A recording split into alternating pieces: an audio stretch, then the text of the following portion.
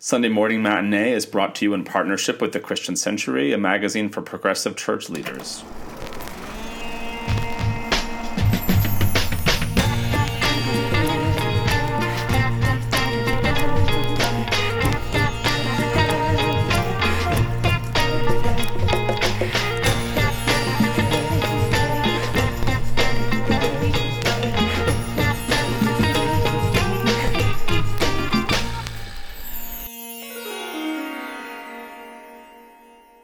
Hey everybody, welcome to Sunday Morning Matinee, where we talk movies and pop culture with an eye for pastors, preachers, and Sunday school teachers. Today we are shaking the dust of this crummy town off our feet, and we're going to see the world. It's a Wonderful Life, Adam. My name is Matt. I'm the pastor at University Presbyterian Church in Austin, Texas. And I'm Adam, and I'm the minister of Overbrook Presbyterian Church in Philadelphia, Pennsylvania. And today, in our first segment, Justification by Faith, I'm going to ask Adam how It's a Wonderful Life might help us think about life in the church and in the world. In our second segment, Preaching to the Choir, we're going to offer up some specific ideas for what you might do with It's a Wonderful Life for this next upcoming Sunday, which will be the fourth Sunday in Advent, December 22nd. In our third segment, Postludes, we'll take a second to share another little preacher thought from each of us on something else that we're reading or watching or following. So It's a Wonderful Life, Adam. You and I have talked Indeed, about... it is. Yeah. You and I have talked about this movie before in one of our earlier Christmas episodes where we picked favorite pieces from a whole bunch of different Christmas movies. But this one felt like it merited us coming back and doing a deep dive. Of course, this is one of the iconic ones. Frank Capra, Jimmy Stewart, Donna Reed, made right after World War II with all of the trauma of the Great Depression still very much in the water. It's a Wonderful Life, at first glance, looks like the story of a man whose life begins to unravel one Christmas Eve until an angel appears to show him how much worse off his whole community would be if he had never been born. There's some sentimentality there. It's very Frank Capra-esque, of course, but underneath that sentimentality is a movie grappling with all these anxieties about the peril and promise of the American dream. Famously, by a quirk of copyright law, this movie ended up running all the time on every cable channel at Christmas for most of my childhood, which means I think I am of a generation that has seen this thing probably 100 times at least. And for all its warts, I admit that I do have a big soft spot for it underneath. But Adam, I think you are here to play the role of Mr. Potter to my George Bailey. And I know this one isn't exactly on your good side. How did it land for you this time around? I'll say this.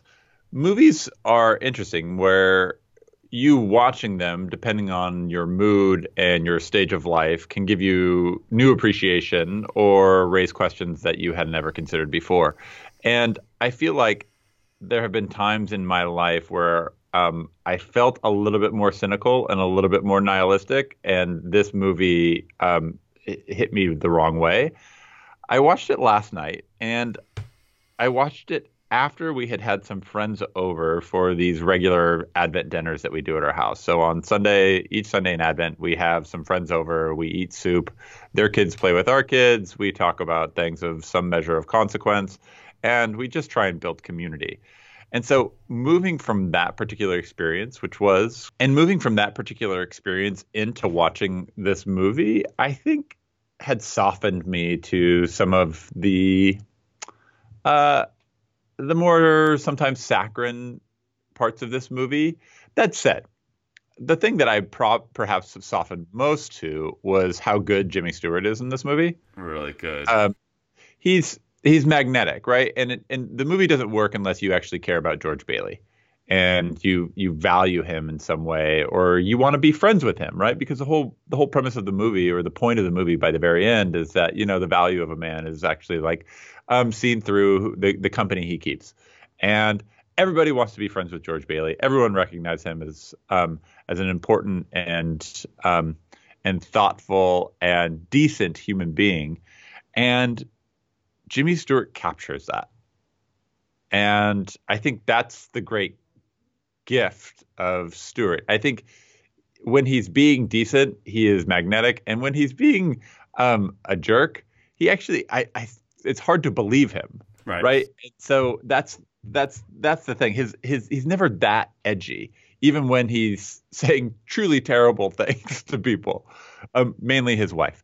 And so that's why I think this movie sort of worked on me last night, which was to say I liked watching Jimmy Stewart act. I like watching him do his thing.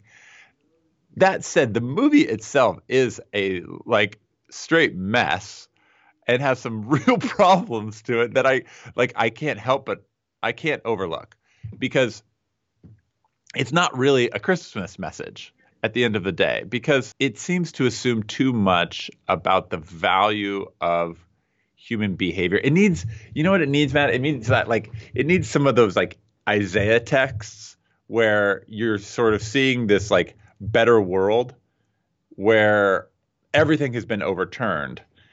And by the end of this movie, I felt like, what's changed? Mr. Potter is still around and he's still a predator. George Bailey is, I guess he's not going to jail now, but he's still poor. He's still got this savings and loan that doesn't make any money. His house is still drafty. He still has this like deep well of resentment that he's never been able to leave Bedford Falls. There's no real resolution that gives me a sense that the world could be overturned in such a way where you don't need someone like George Bailey to be the sacrificial lamb on behalf of a whole city. Okay. 2 points. One, I think is a small one, which is to say, at the very end, we do have Harry showing up and saying and toasting to his brother and identifying him as the richest man in Bedford Falls. And it is not clear in that moment whether or not he is speaking metaphorically about George's richness through his relationships and friends, or whether he is speaking concretely about the amount of capital that George has just accumulated, like in hard cash, on the table in his dining room. And I struggle with that end sequence for a few different reasons, but if you want to push it and suggest that actually George has now become richer than Mr. Potter, then there is something that changes. But that's the small one. The big one is, I think your argument is actually with almost every Christmas movie. You're right. Yeah. Because It's a Wonderful Life is entirely consistent with, and we've talked about this before, with a strain of what we call Christmas genre stuff that I think really roots in Dickens and Christmas Carol, where Christmas becomes a time for people to have epiphanies about relationships in their lives that have gone wrong, and then to kind of reconcile and try to reform new relationships or have a rebirth to put relationships right, which is the Dickens model. It's a Wonderful Life is not far from the Dickens model. I mean, the characters are a little different, similar, but it is very similar. I mean, this, and I get lambasted for this, but this is why Die Hard can be a Christmas movie, right? Because it is about the right, underneath all the exploding tower stuff, it is about John McClane and his wife reestablishing right relationship, even though that relationship is busted and wrong in a bunch of other ways. That's so, like, your argument is fair, but I think needs a broader target than just this one film. Well, and here's my broader target, I think, which is this movie wants to make a point about richness. I mean, sure. I've never read this movie as like that money that shows up is actually makes him truly rich and sort of capital. I think that's you have to push that one pretty hard. And there's a part of me that says, like, when he gets the wire from his right. friend Sam from Europe that's giving him $25,000, that there is that integrity demands that George immediately return all of the money back to the people who have thrown it on his table. Right. Instead of seeing the accountant just like bill by money bill. Yeah. Like, and so like he's. Not to mention the fact that there is still this missing $8,000, which doesn't actually satisfy the law. Like, larceny, even though you may have paid this money back, is still larceny. So despite that, there seems to be a argument about how capitalism can work in this world that never fully interrogates the ways in which capitalism is destroying people. because on the one hand, it wants to say like the predatory work of Mr. Potter is obviously bad, but capitalism, at least according to Capra's vision in this movie, only works when you have people who are willing to sacrifice their ability to make money on behalf of everyone else who is accruing capital in the world. And what happens with this particular movie is that it shows that George Bailey has to sacrifice his life at every turn, has to sacrifice his dreams, has to sacrifice his relationships, his ambitions, and his desires to actually build something in order for everyone else to create a life worth living so that they might see their dreams met. And I'm supposed to understand by the end of the movie that it was all worth it because of look at all of the good things that he's done. But I'm not confident that it was worth it. I'm not confident that like he should have just let Potter like seize the building and loan and gone and build a bridge somewhere, because that would have helped somebody too. And so it sort of demands this sacrifice on behalf of George that I just felt really sorry for him because I was like, I don't know, man. Like you might have been able to do more good had you actually had like a college education and so I don't know. By the end of this, I want to embrace the idea that, the value of a human life is worth the company that someone keeps. And at the same time, I don't think this movie has done right by George. Yeah, and I think I hear you, and I agree in some places. I think that the movie absolutely is asking of George a tremendous amount of regular and recurring sacrifice. And at like the worst times, like right at the edge of a precipice of doing something that he's been dreaming to do, and then it like steals it from him. Sure, absolutely, and it may be that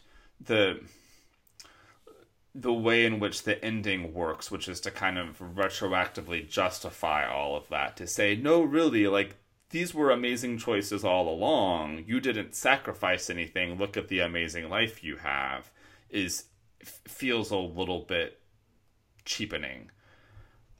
On the other hand, I do think, I think the critique is not to say, I think the critique is even further than what kind of capitalism is this if George has to kind of deny himself constantly in order for the community to be healthy. I think the critique is that this is how damaging capitalism can be, that it demands that this town is sitting on the precipice of the abyss all the time, and it only by this one man's and it demands this level of sacrifice in order to not fall apart.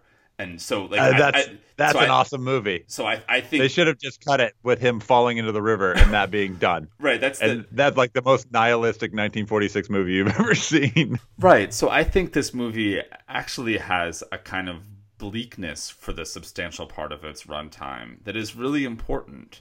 And Frank Capra could not in 1946 have made a movie where the guy just jumps off a bridge and then we cut the credits. Like there's a whole bunch of reasons why that movie can't be allowed to exist.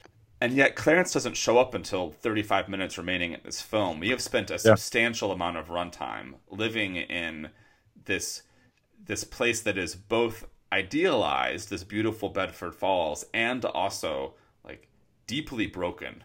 And the fact that it can fall so quickly to Pottersville, I think is Capra wrestling with the fragility and the kind of darkness that exists in the American dream at that moment in time. And so I think there's a lot of good wrestling that happens here that I quite appreciate and respect. Yeah, and my fear is that the ending is is an opioid to mask the like deep pain at the center of this that's not actually being addressed. So I mean, so as you watched it this time, what were the things that stood out to you? I mean, you watched it 1,000 times, right? I Yeah. mean, and I don't have very many memories as a young person watching this movie. I've only ever seen it as an adult, so I don't actually have any nostalgia that goes with it. So, what about you? Considering your nostalgia for this, what stood out to you? Yeah, I mean, you kind of started with the things that worked for you and then backtracked, and I think I might take the opposite tack. There's some things that felt like obvious missteps that the movie makes, or ways in which it feels incredibly dated or just out of touch that I want to name. I mean, first of all, like this movie has some broad representational problems all the way through it. Not the least of which is like a borderline abusive relationship between George and Mary. Like he's like violently shaking her exactly at the moment when they decide to spend their lives together. And, It's very weird. so like it's the gender problems through this film are consistent and deeply troubling. And apparent, like Yeah, they're like right, impossible not to notice. right. Uh, I also think there's some really unfortunate prudishness in the way that Pottersville is represented. Yeah, So Pottersville looks great to me.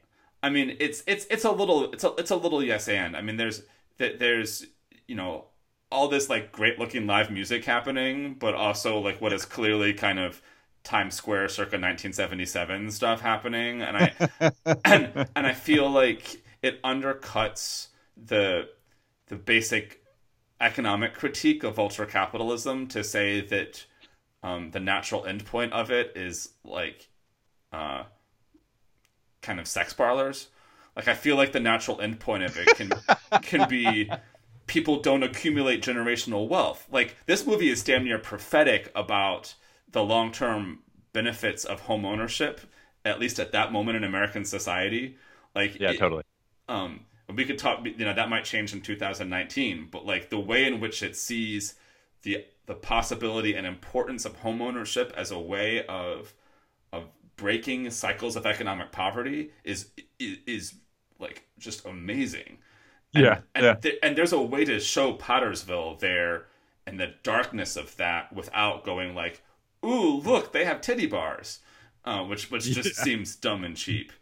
Uh, I also, and I hinted at this earlier, I struggle with that end scene. I struggle with all the money dumped on the table because it feels like it has then reduced all of George's relationships to their value under capitalism, which Hmm. seems to me to underlie the point that the film is trying to make at other moments, which is these folks desperately trying to find something that isn't just reduced to dollar value. Right. And at the end, that that gets a little muddy. And I understand they need to fix the basic problem of needing to find $8,000, but I feel like the visual of it is not great.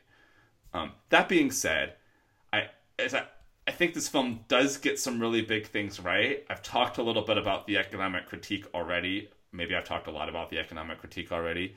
Um, I I really enjoy, and I'm a sucker for it, but I really enjoy the basic sentimentality of the ending. I think there's a really beautiful rendition there of the value of the relationships that we create, the value of doing unto others, and the value of not underestimating the ways in which you contribute to the welfare of the community around you. There's something really beautifully affirming about that I appreciate being reminded of. And the last one is smaller, but also critical. And I carry it a little bit as someone who spent a number of years pastoring in a small town that Mm. used to want to be Bedford Falls and kind of still wants to be Bedford Falls. And time has passed it by in some ways. I think this movie gets something really right about the dynamics of leaving small towns, and the way in which George so desperately wants to get out, and the way and the pressures that keep him back, and the lure of the broader world, and the way in which the town keeps trying to say no, you have all you need. Obviously a lot of water has gone under the bridge in American small towns between this movie and 2019, but I think there's something really true and honest about that reckoning that I appreciated. Yeah, and there's some really interesting historical vantages to look at this movie through them. And the small town one is really interesting because how do you preserve small town in a globalized world is a 2019 question. It's not a 1946 question. But to watch this movie and read it and try and ask that question now is kind of fascinating, in part because its answer to the preservation of the small town is manufacturing, right? It's plastics. And people are able to accrue enough capital to receive a loan so that they can build their own house in, Bailey Woods or whatever it's called.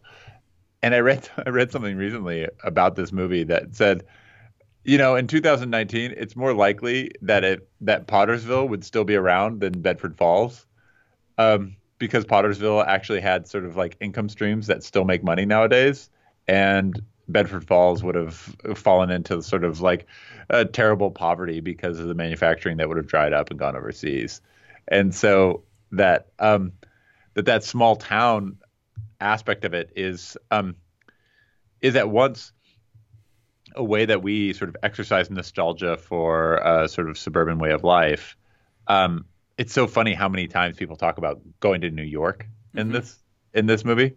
New York sort of stands in, not in a major way, but as a sort of urban environment where there's tons of possibility, but there's also tons of danger. And it's like 2 hours away.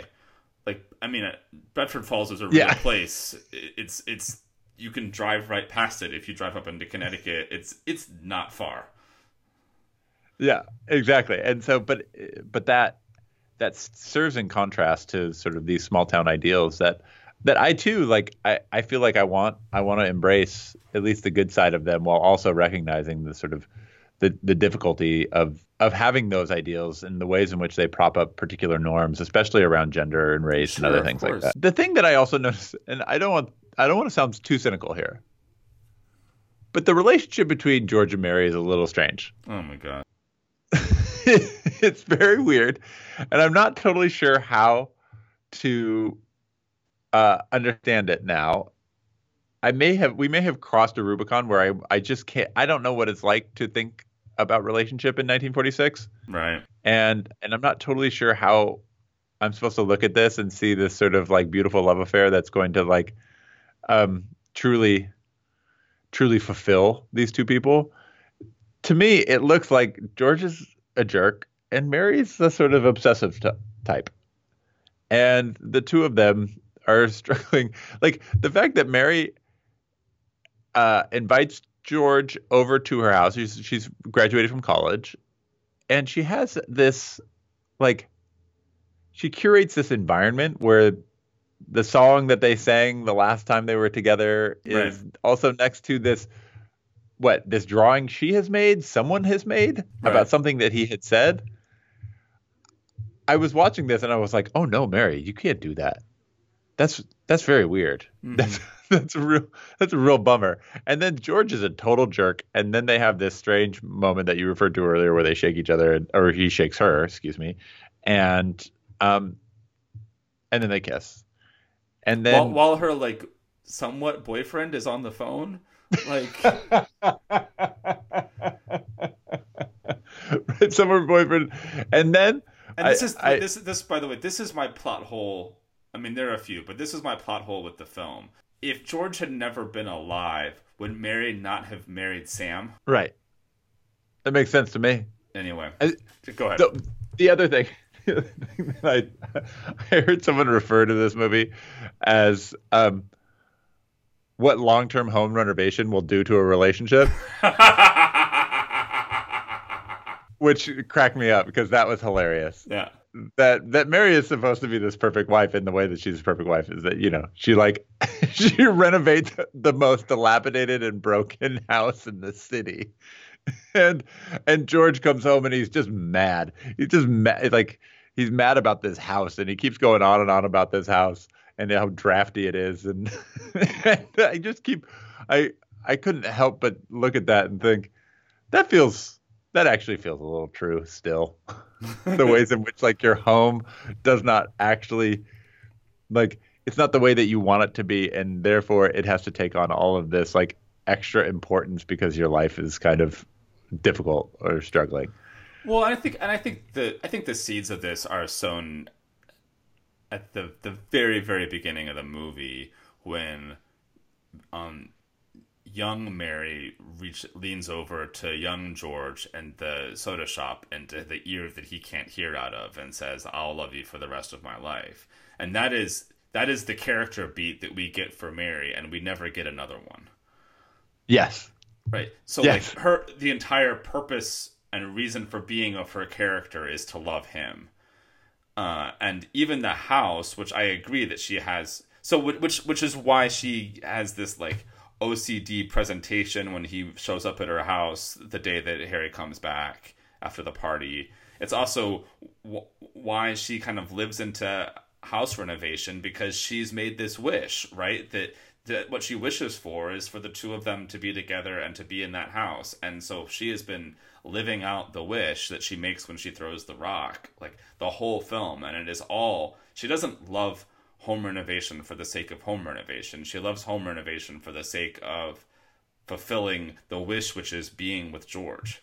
Um, and so like that, it's so all consuming to her character, which just feels cheap and reductive and like not a real character in a real movie or a real story. And And it doesn't seem like it loves George very much because George is trying always to get out of Bedford Falls. and furthermore, it cheapens the last 30 minutes of this movie. It softens it unnecessarily, because when George comes home at the end of his terrible, horrible, no good, very bad day and starts like yelling at her and yelling about the house and yelling at the kids, and he's like borderline violent and abusive, and I'm like, Mary should probably call the police at this moment in time. And instead he leaves the house and she calls everybody in town on his behalf, seeking his welfare. And when he comes back at the end, reconciled and with Zuzu's pedals in his pockets again, she and the whole family are just so immediately thrilled to see him without being like, what's wrong? Or like, I know. She never tells her that he's lost this $8,000. And there's a part of me that's like, just talk to her. there's no honesty or accountability in those moments. No, not at all. Because she doesn't have an engine separate from "I will love you for the rest of my life," and that's what that feels, that doesn't feel right to me. Anyway, I stand on the things that I think work about this movie, and I think they're valuable and meaningful. But surely this is one of the big gaping holes in it. So what theologically speaks to you in this movie? I think there's a few things.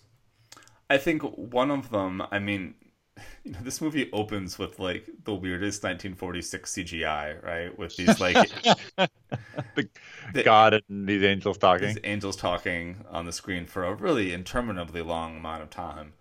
But there is something. I mean, we've got to talk about the kind of divine intervention of all of this, Mm-hmm. and the picture of God who, first of all, kind of runs some kind of organizational bureaucracy in heaven, and is sending off angel second classes to go and accomplish various things. But there's something about this active, engaged, personally involved God that feels rich and iconic, and certainly something worth us holding. The other thing I think is the basic theology of the dignity and worth of human life. Mm-hmm. Capitalism has not done well for George's sense of self-worth. Right. Mm-hmm. It has not given him the appropriate language and the appropriate value system for him to have a sense of how loved he is and how meaningful his life is. And what this movie needs at the end, because capitalism has left this big hole in the middle of the community and in the middle of George, is to substitute a different kind of value system, which is something that is what God can allow for and reveal. It is a revelation. It is not. God does not change the stakes on the ground. God doesn't put $8,000 in George's pocket. God allows George to see the value that he has, that capitalism has not previously allowed him to see. Right. And man, if I could accomplish that at church every once in a while, right? That is the gospel, man. Yeah. Well, that's the gospel, especially in this season, which is, I had a confirmation class in my office, and we were talking about Christ and this divine intervention where Christ comes in order to provide new systems of understanding the world and human relationship. And I had to say, like, Christ is not making a list and he's not checking it twice. It's not about being naughty and it's not about being nice, right? That there is, like, the value system of capitalism has to sort of quantify things as like good investment, bad investment, as in terms of good and bad and naughty, nice, so that we can make appropriate decisions. And I feel like in so much of my ministry, I'm trying to sort of push against that and say it's not about naughty and nice. It's not about naughty and nice. Right. And that, yeah, and I think the movie does do that, or at least attempts to do that, at least to sort of show and reveal a value system that doesn't immediately quantify people by their bank account. Would you or have you used this one in your ministry? I mean, it's so iconic that there's, this is one of those movies that is probably safe for an easy sermon reference. Yeah, I mean, as a sermon reference, I think I have not. I might, but it would be passing. I don't think I would sort of gather something strictly from the themes of the movie. I think it would be in reference to the sort of the way of the world as it is. And I would use it maybe to contrast with the sort of the strange claims of the gospel, because it is iconic and everyone seems to understand it. Though the movie is actually pretty dense. I mean, the ideas and the themes that are inside it are bigger and weightier than I think it gets credit for. So I don't know. I'd have to think about that. What about you? I don't think I've used it. I do think it is one of those that, and that is, I'm sure this is generational, that is so much in the water that it's helpful homiletically, because I think you have shorthand to it in a couple of ways. Right. And I can imagine that basic theological claim of, you are not the stuff that you've managed to accumulate. You are the way in which you have circulated love, and the way in which and love has circulated to you, right? Yeah. I think that's eminently preachable as an Advent Christmas time, It's a Wonderful Life sermon. I think without necessarily getting into the deep weeds of whether or not that ending really does kind of band-aid over all of the stuff from the first 2/3 of the movie. Yeah. Let's move to the preaching text, and maybe we'll sort of unearth how this might work. But before we do, let me say that we're grateful for our partnership with the Christian Century and want to guide your attention to the great work that they're doing. There's right now an interesting article on the website by David Messenbring about the fair trade moniker and how do we discern what counts as ethical creation and ethical consumption. It's actually a pretty interesting article. I think you all should read it. Also, if you're listening and don't yet subscribe to the Century, Sunday Morning Matinee listeners can get a free trial magazine subscription. For more information, visit christiancentury.org/podcast offer. Support for Sunday Morning Matinee comes also from Candler School of Theology at Emory University. Candler is offering 16 degrees, including a Master of Divinity with a concentration in chaplaincy ministry, which is desperately needed in the church right now, I would say. So take advantage of their very generous scholarship support. 100% of Master of Divinity students at Candler receive scholarships of at least 50% of tuition. Apply by January 15th for top scholarship consideration. Details can be found at candler.emory.edu/Sunday morning matinee, all one word at the end.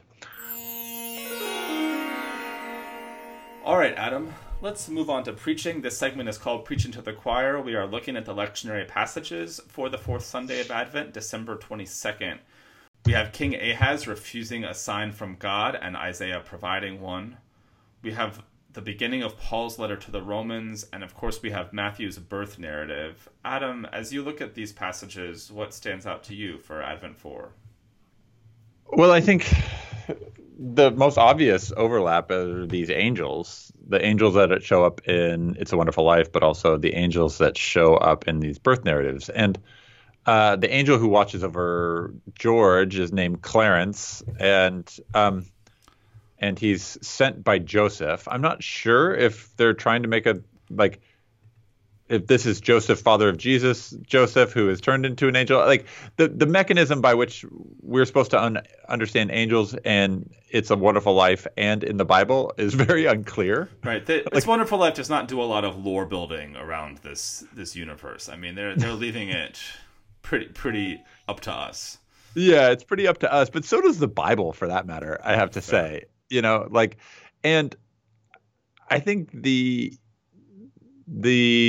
late Advent season, Christmas season actually gives us a chance to talk about angels a little bit, which means that because they are so dense in the stories. I mean, in Matthew's narrative, the angel shows up to Joseph and encourages him not to divorce Mary or to send her away. In the Luke narratives, the angels are everywhere. They're like showing up to Elizabeth and Zechariah and to Mary and to shepherds, and so and angels show up to the Magi as well. So this is a sort of particularly angel dense story and time of year. That said, I don't know much about angels. Like they are a sort of underexplained phenomenon in the Bible, except to say they generally herald something. They're messengers. I mean, and that's a Hebrew word that's used for them in the Old Testament. And what I like about at least the lectionary passages in this time of year is that they model for earth what's happening in heaven. And this is kind of what's happening in It's a Wonderful Life too, is that you have these people and they're distressed about George. They're distressed about what's going to happen to him. And they want to intervene in the world in order that the world might be a marginally better place, not just for Bedford Falls, but also for George Bailey. And one of the important parts of the movie, or the important themes of the movie, is that you don't actually know how important your kindness and your generosity is. It sort of reverberates out in ways that you will never be able to tell, And I think one of the ways it signifies that is that his brother is on the one hand a war hero and is able to defeat Nazi Germany, and in Pottersville, his brother is dead and doesn't ever get to do that. And there's some questions to suggest okay, so what happened in the war? Because this is an important figure in the war effort. And so there's some interesting questions that the movie raises with respect to sort of how George's kindness reverberates out, but how the intervention of the heavenly realm might also have far-reaching consequences that we never can fully understand. And so I like that. I like the idea too that God's not removed from our life. Right. That God is connected, and that the life in heaven and the life on earth are connected, that they affect each other. That the things that we do here create celebration in heaven, and the things that happen here create lament in heaven, and vice versa. And I think about that, if I did preach something, I would probably say something like every time a bell rings, an angel gets his wings. which is to me a a line that suggests that when we do things here, like it affects what happens in heaven. And that's a little bit different than trying to understand how heaven affects earth. But I think it would be worth us trying to consider what happens when we affect heaven. Yeah, it's certainly interesting. What about you? Well, I kind of laid out earlier my theory of the Christmas genre as it dates back through to Dickens and Christmas Carol, about the this kind of epiphany moment where someone who is not in right relationship in their life learns and gets what the value of that right relationship would be, and after the epiphany seeks to kind of show new life, that there's a rebirth that happens, and this is for the most part not a biblical Christmas story, right? Like the shepherds don't come to the manger and see the child Jesus and then be like, oh man, I really should tell my daughter how much I love her. Like there's not, you don't get that kind of change of life pattern in those Christmas stories. But maybe you get it a little bit in this Matthew text. Mm-hmm. Maybe this is the closest thing where Joseph has an intervention. Right. Yeah. Where Joseph is planning to dismiss Mary because she has been found to be pregnant from the Holy Spirit. and the angel shows up and says, you've got this wrong. She's going to give birth to the Messiah, Mm-hmm. as to fulfill Scripture. And Joseph wakes up and thinks, oh, never mind.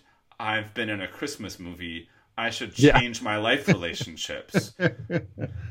And then, like Scrooge, like in a dream. right. And comes and says, never mind, I'm publicly supporting my wife. He marries her and lives out that public commitment based on this moment of intervention and epiphany. And I think that's really interesting, particularly also as a kind of counterpoint to the terrible gender politics that we see in It's a Wonderful Life. I never want to preach about Joseph or the Holy Family here in such a way as to kind of foreground his story at the expense of Mary's story. Right. Yeah. This is the one Sunday in the liturgical cycle where we get this Matthew text, which is the one text that gives some sense of Joseph's relationship to the entrance of this story. And I think there is an opportunity when it arises to be able to hint at, and I certainly don't want to make Matthew's gospel more modernly progressive than it probably can stand on its own. But there is a hint here to say, look, this is a good counterpoint to, or at least this is a helpful counterpoint to a lot of bad gender politics. To say, here is a guy who could easily, given the gender dynamics of the time, have thrown Mary under the bus, and she would have lost all social and political standing, and would have been publicly disgraced. And instead, he stands by her because she also An angel told him to. Because an angel told him to. I mean, that's kind of a cool intervention, It is a cool. And I think there's a way of talking about, and I mean this in the loosest possible quotes, and a way of talking about his allyship. That could be interesting. Yeah, that's an interesting idea. I mean, and the ways in which like our consideration of otherness and other people's experiences sometimes does need divine intervention, right? Like, right. We can't always fully understand. And so more likely than not, when we don't fully understand, we sort of hit an obstruction or an obstacle and we stop trying. And at least in this movie and in this story, like there is just not just intervention, but there is revelation, right? There is like, I'm going to tell you what's going on here. Right. Yeah. I'm going to show you the true reality of the world in a way Uh-huh. that you're not probably totally prepared for, and um, and you might have some new realization about your life and your role and your um, and I think that's the same. I mean, that's the same in the Christmas Carol. That's the same in Joseph's story, and that's the same in this story, right? Which is that revelation actually creates new identity for each of those men, and that identity is one that's actually more open to the world around them. I'm gonna confess something to you. I'm Yeah. pretty sure I would never get to Advent 4 on year A and preach the Romans or Isaiah texts. The only thing that attracts me to that Isaiah tax is Ahaz's refusal to actually like give a sign. It's such a cowardly little act by this king. And he's sort of slippery in the way that he gets out of it. I don't know what that has to do with with It's a Wonderful Life, other than to say that Ahaz is a little bit is sly like Potter, I guess. Yeah, And maybe. that Isaiah has to come in and say like you dummy, I'm going to give you a sign. And it's the idea is that the sign is unlike anything that Ahaz would have ever come up for himself because of his political power. Yeah. That's an interesting story. I understand why it's here. I kind of wish it were in another part of the lectionary so that I could preach it more. Yeah, I mean, it's clearly part of it is just like the shadow of The little the child. the little child is, and well, but also like for preachers approaching that Sunday, I think the shadow of Christmas Eve itself is kind of casting backwards, and it's really hard to resist the actual nativity narratives at that point. Right. And I think there's something important and valuable about that. Yeah. All right, Matt, now it's time for our last segment. This is called Postludes, and it's a chance to get another little preacher thought from each of us on something else we're watching or following. Matt, what's your postlude? So it is banner season right now for one of my favorite genres of movies, which are movies where people review documents. I really like movies where people review documents, Adam. We've talked about a few of them on the show before. We talked about Spotlight, about the Catholic Church scandal in Boston. We talked about All the President's Men. Both of those were journalistic, and we've had deep conversations about those genres. We've got two new ones, neither one of which are journalistic, but still have that same itch underneath. On Amazon Prime right now, you can go watch The Report from Scott Burns, which is the Adam Driver movie about, and this sounds very sexy when I say it, it is about the production of the Senate Intelligence Committee report on CIA torture during the post 9/11 war on terror. This report was commissioned in the Bush years and kind of ran through the Obama years as Driver's character, who's a former FBI agent who was now working for the Intelligence Committee, is trying to get to the bottom of what the CIA had done as it was torturing um, its detainees throughout the 2000s. This is one of those movies that is like kind of a plot and kind of a news dump.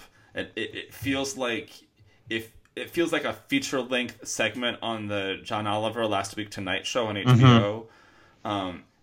And so they've strung together enough narrative and enough character work to keep it going, but it is clearly just trying to impart information to you as entertainingly as possible. But in doing that, I thought it was actually quite effective to that end. One would never mistake it for being richly character drama, but one, I think, could rightly understand it as an important work of citizenship in some kind. The second one that pairs really well with that is surprisingly the new movie from Todd Haynes, who made Carol and has made a number of very lush melodramas. It was I now like Todd made- Haynes' movies a lot. Yeah, Todd Haynes is a great director and has made a kind of surprising turn working with Mark Ruffalo on this new movie called Dark Waters, which is about the Cincinnati lawyer who ends up siding with a West Virginia town that has been poisoned by runoff related to Dow Chemicals. And this traces the history of the realization that Dow had knowingly suppressed information about the toxicity of Teflon for like years and years and decades. And so Ruffalo plays the lawyer who, I mean, at the, one of the genre defining scenes, like the other side does all of their, releases all of their discovery documents, and it shows up in his office with like a full size U-Haul moving truck and like, hundreds and hundreds of bankers boxes that all get stacked in his office. I love those scenes. Cowering on the floor behind them and beneath them. Like it's not breaking genre stereotypes.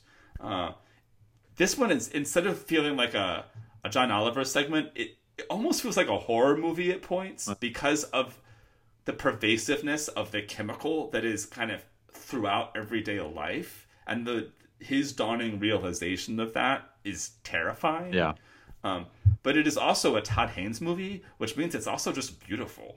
Like, it's just beautifully textured, and the way in which they shoot this whole movie takes place over decades, but I don't think they shot anything that wasn't in January. It is all kind of dark January green and Appalachia in this very specific color scheme that is entirely credible and realistic, and also unnerving and kind of creepy. Really well made.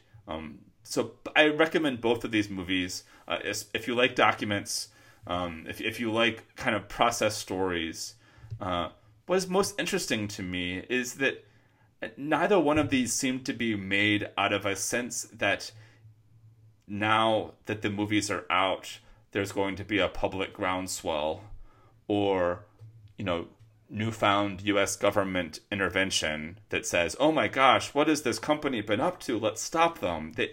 There's such widespread cynicism about that kind of activism and intervention that these films don't feel to me like those terrible documentaries Michael Moore was making for a while, right, where he thought that if he just made the movie right, that everything would change. Instead, I have a sense that folks just needed to say it because there was some value in putting the truth on the record. Right.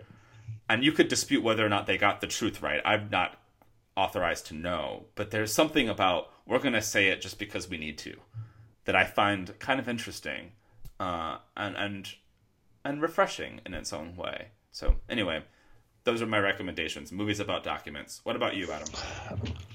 So I'm like most of the culture right now, a little bit obsessed with Little Baby Yoda.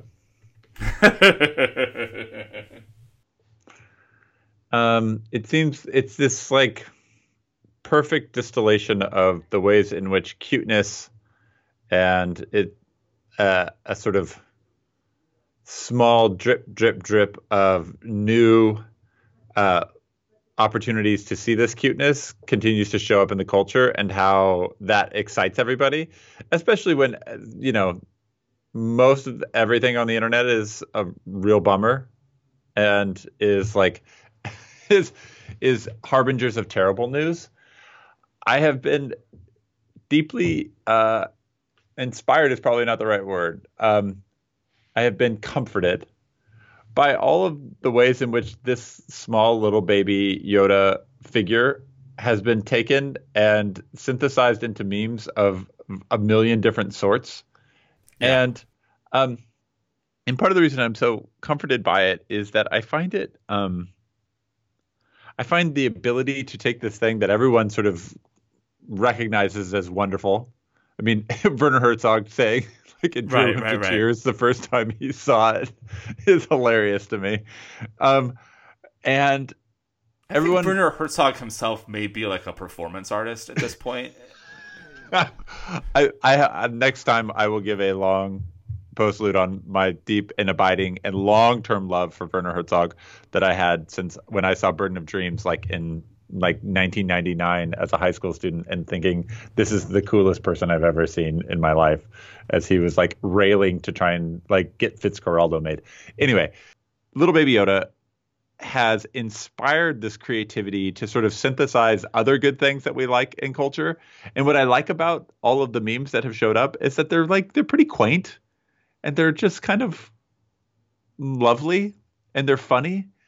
And I'm thinking about this a lot because I'm back from an academic conference around preaching around at the Academy of Homiletics, and the thing that I always feel like when I come back from these types of things is that theological education focuses a lot on the mastery of content and doesn't focus that much on how to synthesize the content into ideas, into creative reactions into the world in a way that is positive and clever and thoughtful. And so I watch people who have these like extraordinary gifts, and it seems inconsequential and trivial because it's just a little baby Yoda. But their ability to take some part of culture, overlay it on the little baby Yoda, and then like create something that brings me like a momentary spark of joy, I think is actually quite holy. And I've been just kind of sitting with that thinking, man, I smile every time I see it. It is not, it is wholesome in its own way.